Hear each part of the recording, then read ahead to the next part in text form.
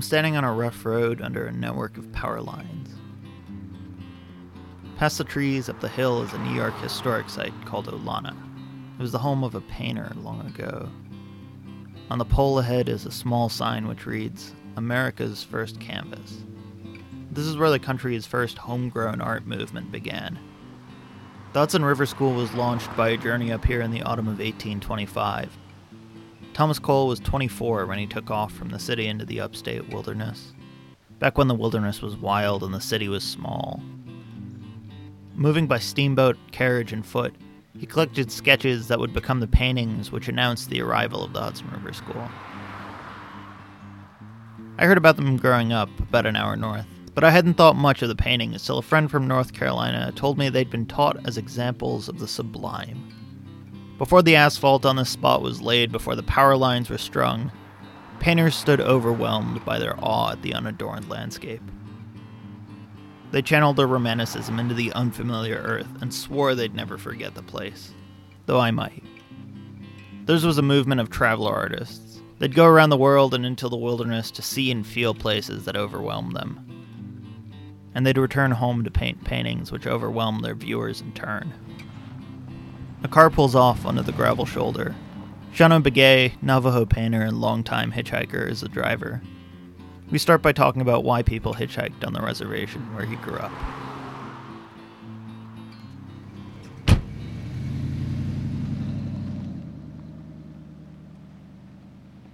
We have few roads. Back in the days when I was a teenager in the 1970s, there really was not much of a way of transportation, public or otherwise. So hitchhiking was a way to do it. Hitchhiking was a way to do it. And so I spent a lot of time on the road, a lot of time on the road with the sun to my back. Was everybody you knew at that time out on the road hitchhiking, or were you sort of different in doing that? Well, people who were kind of social, away from the sheep camp, they were out doing that. And I was, I never really hitchhiked in a group. I always hitchhiked solo, maybe one other person. But a lot of people seem to be doing it, So out here on the reservation, you still see hitchhikers on the side of the road. And in this day of pandemic, it's hard to really pick up hitchhikers or to be picked up. It must be hard. Unless you have an open bed in the back, people can sit. But no, away from here, I always can read people. Because I was a hitchhiker, I can read people hitchhiking. And I can sense where their heart is at. So I know which one to pick up and which one I don't. I've been pretty good about doing that. So I've always been picking up people, especially on my land, on my reservation, which is a huge piece of land. And then, of course, I'm picking up hitchhikers a lot of times just for a good conversation, a laugh or two, or just reconnection in the relationship. Is it sort of like a connection to your younger self as well? Yeah. Oh, yeah. You hear crazy stories on the road. You hear crazy stories, amazing stories on the road. So, yeah, that was how much it was. And a lot of times just in exchange for a good story, a good conversation. I'll give you a ride down 100 miles down the road. Were there any people who picked you up when you were young that influenced the direction of the art that you wanted to make? Yeah, a lot of time the painting I do are painting on the road, the highway scenes, the hitchhiker scenes, the people in the truck scenes. So it's always a journey. It's always a journey. Even paintings with no trucks or people hitchhiking in it has a sense of that continuous moving. And were there any landscapes that you weren't expecting that surprised you when you were hitchhiking? Once I broke through my horizon that I grew up in my horizon, everything was totally amazing. To this day, I try to keep that fresh in mind because I'm a painter. I try to keep that fresh, and I do keep it fresh. A landscape that continuously to amaze me, no matter how many times you experience, it's always a brand new one. It's always a brand new seeing. So, yeah, the deserts of Nevada, the Mojave Desert, Death Valley, the Sierras, of course, the coast of California, the Redwoods, all of these things, it was outside of my realm of knowledge, geographical knowledge. Like I knew the Grand Canyon, and I knew Monument Valley, I knew all those great landscapes in northern Arizona, southern Utah, but these other landscapes came into the picture. Yeah, of course, it really piqued my curiosity. Were there any of these places, whether they were beautiful or less beautiful, that you got stuck in? Yeah, I got stuck a lot of time on the side of the road in the desert, in the heat. But you never lose faith. You never lose faith because you're on the road, There's a stream of humanity on that ribbon of asphalt. So you do expect that, So you always hitchhike with a positive energy, with a good outlook, If you're paranoid, if you're hesitant, of course, that's the energy you get back. But I was naive enough not to expect any short of just everything being good and brand new, wonderful, and it was. I've got picked up in all kinds of vehicles. I got picked up in RVs, middle class, Brady Bunch type of family situations. I traveled with them sometimes for a couple of days, and they just treated me fantastically. I got picked up by Cadillacs. I got picked up by crazy people I managed to escape from. I got picked up all kinds of ways. I got picked up on a motorcycle. I got picked up on a refurbished hippie counterculture school buses, converted school buses. Were there a lot of those going at the time? Oh, in the 70s? Oh, yeah. It was always fantastic. Nobody asked me where I was going, where I was coming from. Just sitting in the bus way back there. Beautiful. Not just a smell of patchouli and cannabis. Of course, I was too young and I didn't want to experience it. I didn't. I just took everything in vicariously, and it was beautiful. It took me to my first Grateful Dead concert. After that was many, many, many, many more. So that was beautiful. That was a beautiful landscape. Do you think that your eye, the way that you look at the world, was changed by these rapidly shifting landscapes, all these people that you came in contact with? It can't be helped but that to happen. If I didn't, I don't think I would have developed a sense of adventure. Always welcoming changes, a new stages in life, reinventing yourself. Not in a deep way, but it's always welcoming the new. So that's pretty much how it helped me as a painter. What did your parents think of you going off on these huge adventures around the country? I think they were pretty accepting because by the time I met one less mouth to feed, because I was always out there on my own when I was 15 years old. 14 and a half, I hit the road. Stayed out all summer long, hitchhiking here and there, and of course coming home at the end of the summer and getting back to school. I read that the school that you went to was a pretty horrific boarding school. Yeah, that was after all of that. I only went to the horrific school to 8th grade, 7th grade, and then after that, of course, with the high school, everything was different. It was a lot more lenient. So it was on the cusp of that, grade school and high school, that I started hitchhiking all over the country. Actually, mostly on the western side of the Rocky Mountain. I was always out there. I love traveling now. I just love traveling still, driving, where I'm sort of in control. Was there a shift where that happened, where you were like, I need more control in my travel? Well, I was pretty much an introvert. I was kind of a lone ranger. I always had a job alone. Kind of enjoyed that. Did the hitchhiking sort of force you to break out of that a little bit? Well, that was kind of my social setting. I meet people on the road. We have great conversation, maybe for an hour, maybe for a couple of hours, maybe for a couple of days. But it was always educational. It kind of widened my circle of knowledge. But then you would sort of revert to the default of being alone in the landscape? Mm-hmm. Were you camping out while you were hitchhiking? Or? Well, at the very minimal. I maybe just had a knapsack. And just my amulet, my corn pollen, my ceremonial medicine, my protection. These are what I had. And that was it. I don't need no sleeping bag. I have really much of anything, just maybe a change of clothing. And beyond that, I was all surviving and living on the kindness of strangers. Were the ritual protections that you took with you something that your family set you off with? You get presented that when you're of a certain age, a young man. You go to a ritual, you go to various passages of age, you go to certain ceremonies, and then you are presented with these powerful gifts from the elements. To this day, I keep it in my truck. Always a traveler's protection. Mm-hmm. Mm-hmm. And of course, always a chant, a song in your heart and on your lips, on your tongue. Being out there on the lone, lonely highway of Nevada, standing out there waiting for a ride, singing at the top of your lungs into the void, into the beautiful sky, just singing. What sort of stuff would you sing? I always found myself singing Cotton Eye Joe out there. Traditional tribal songs. At what point did you stop hitchhiking? Somewhere in the late 70s, I just stopped because I didn't need to. I had a vehicle by then. Then it was my turn to pick up people. Yeah, the sort of karmic return. Yeah. I don't know if I would today. When I hitchhiked in the western states in the early 70s, it was still the 60s, really, technically. So there was just always love, always that sense of peace and brotherhood and all of that in the air. I travel with that sentiment in my heart and my soul as well, knowing that every ride coming along will be good, it will be beautiful, we'll be blessed, and I'll learn something from it. And I've never been in danger hitchhiking. I've been in a weird situation, but no, I've never been in danger. What were the weird situations? So getting picked up by nymphomaniacs. Yeah, stuff like that. But I always kept my code of the road, my code of the hitchhiking, my ethics, my scruples.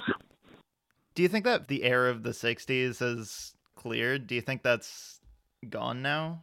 And what do you think made that change? Wow, it's a whole different factors, I believe. The whole political division. It's just more dangerous. It's just more desperations. Desperados on the road. It's just a crazy time. I don't know. Maybe because of the media that we're more aware of this. Maybe it was always there. And we were not as aware of it. Because I didn't have a radio on the road. I didn't have no way of knowing what was going on in the rest of the world. And so therefore, I was walking in the bubble of the safe zone, and a bubble of tribal protection. Now I guess life's harder and you gotta live harder. They do. I wonder if the actual method of your painting was at all affected by, and not just what you paint, but like how you apply your brushstroke thing, if the sort of mindset that you found on the road, that sort of freedom, right, affects your actual technique. Well, excuse me. Hi. I wasn't even here. I was out on reservation. I have a place. I have a studio, 125 miles north, east of here, way out there. So I go out there once a week and I'll do some work, totally off grid. Yeah, good for you. So if I go out there, definitely how it needs to go. Yeah. I go out there every week. If you want to join me sometime, I just go out there and I do some physical work. Yeah. And of course I have a studio there. And I have power. I just don't have running water yet, so I just have a lot of water. Cool. That's super cool, though. The Austrian license, where is that? I can't wait to get some dough. I want to buy a van and go paint on the road. I mean, the painting is really just to facilitate me. I'm building a music studio, basically. One art facility. Yeah. So, that'll all work out. Well, it'll all work out. Yeah. I'm just on the phone with the guy from New York. Right now? Yeah. Oh, sorry. I paused and so I can talk to you. Oh, really? Oh, that's nice. No, it's no problem. No, it's a national radio show. I'm hitchhiking. Oh, really? Because I do a hitchhike, I'll get a 7-year hitchhike all over. So you're talking to him right now? You're talking to him right now about your adventures? He's doing a book on that, and a big pod thing on hitchhiking. Cool. The hitchhiking journals. Yeah. So that's super cool. That's what I'm talking about. I got the right ride, and it took me to this hippie fest in the middle of the fucking woods, a few weeks ago, that I ended up staying at for 5 days. They had Kundalini yoga teachers and painters and jewelry makers, and it was incredible. So yeah. Well, is your real name Butterfly? No. So should I call you Butterfly? Or? Yeah, perfect. I hope it goes well with him. That's super cool. I'd be interested to find out what comes of his. It's a book, or what is he doing? A radio show? It would be a radio show, kind of like a on the road show. All right, good to see you. Good to see you here. Yeah, be well. Keep the faith. More time. Hey, Andrew. Hey, Shanto. Sorry for that. No. Sounded like an important conversation. I think we were talking about whether hitchhiking influenced your technique as a painter. Is that too far-fetched? I don't think so. I don't think it's far-fetched because my painting style is what I call my visual chant. What it is always the style that I paint and the neo-impressionism that I employ, set in my own reality. All of those little strokes and little dots and little curls and little lines, I've always read that as a syllable to words, to the holy words of prayers that I send out audibly and also visually. I've always had a relationship with that as a prayer, as a ceremony, as each painting done, another healing ceremony, protection ceremony completed. So those lines are the lines that I was always aware of on the road, things that keep you totally cocooned in beauty, in hojo, in the beauty way, away from anything that will do you harm. Not that I was always worried about that, not at all. It was always because you know that you have that you don't need to worry about it. You went through the whole beautiful process of hitchhiking successfully. I guess it also just being somewhere and staring at an environment for however many hours while you wait for a ride too, right? That means impressions compile. Because always standing on the side of the road there, that is your space. That is space you occupy, then that is where all your hopes and everything is placed. So the land around you, where you stood, it's always seared into you somehow, somewhere. Side another side of the road, another shoulder of the road. There may be beautiful suns, beautiful wildflowers festooned, or you see old oil cans and bottles and stuff like that. So it's always a variation. Yeah, and it's interesting, too, because there's a sort of tradition of painting the vastness of the desert or the flowers in the desert. But the fact that you include the bottles, the more realistic parts of it, too, then it, I think, must come from a real engagement with the world. Did you sketch while you were traveling, or did you do any art while on the road? When I can. It wasn't my primary goal. I didn't even have a camera, nothing. I just experienced. I was just seeing the landscape. Just studying the landscape, just being there. I feel like there's also something special about leaving it sort of unrecorded, just leaving it for your memory. Right, just put it in the memory bank. If you try to say, oh my God, I got to paint, I got to draw, I got to do this, I got to do, then you already build some sort of a barrier. Instead of just accepting it and just placing it beautifully in a memory file. And they never fade. They don't fade. That's encouraging to hear. Yeah. And I think hitchhiking in the winter was brutal, but I did a lot of that as well. How did you manage in terms of like sleeping or just waiting out? Well, again, nobody just leaves you out in the open somewhere. People always ask you if you have a place to stay or where you're going. And, I would say 80% of the time that people just make sure that you're placed somewhere. They have to go out of their way to a campsite or something. But I never stayed in a shelter, never stayed in anything like that. It was also always, like I said, crashing on converted school buses or RVs or something like that, or sleeping out under the stars. A few times I did sleep under the culvert, under the highway. Yeah, I've done that too. Yeah. It's a loud spot to sleep. Exactly. In the winter, were you mostly like going to gas stations and asking people, are you going this way, that way?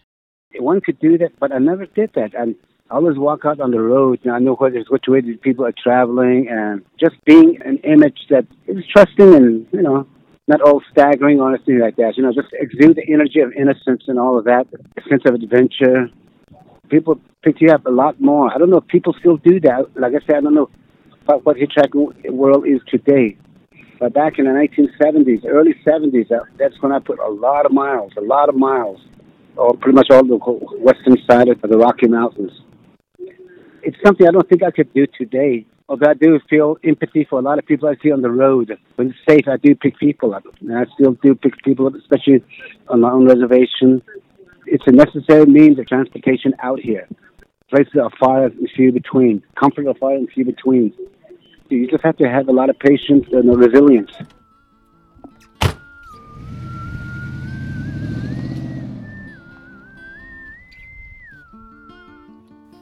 I'm moving out of the Hudson Valley now, heading into the Berkshires. The upstate woods are gone, but it's not so different here. The camping's still good. I can set up my tent without too much trouble.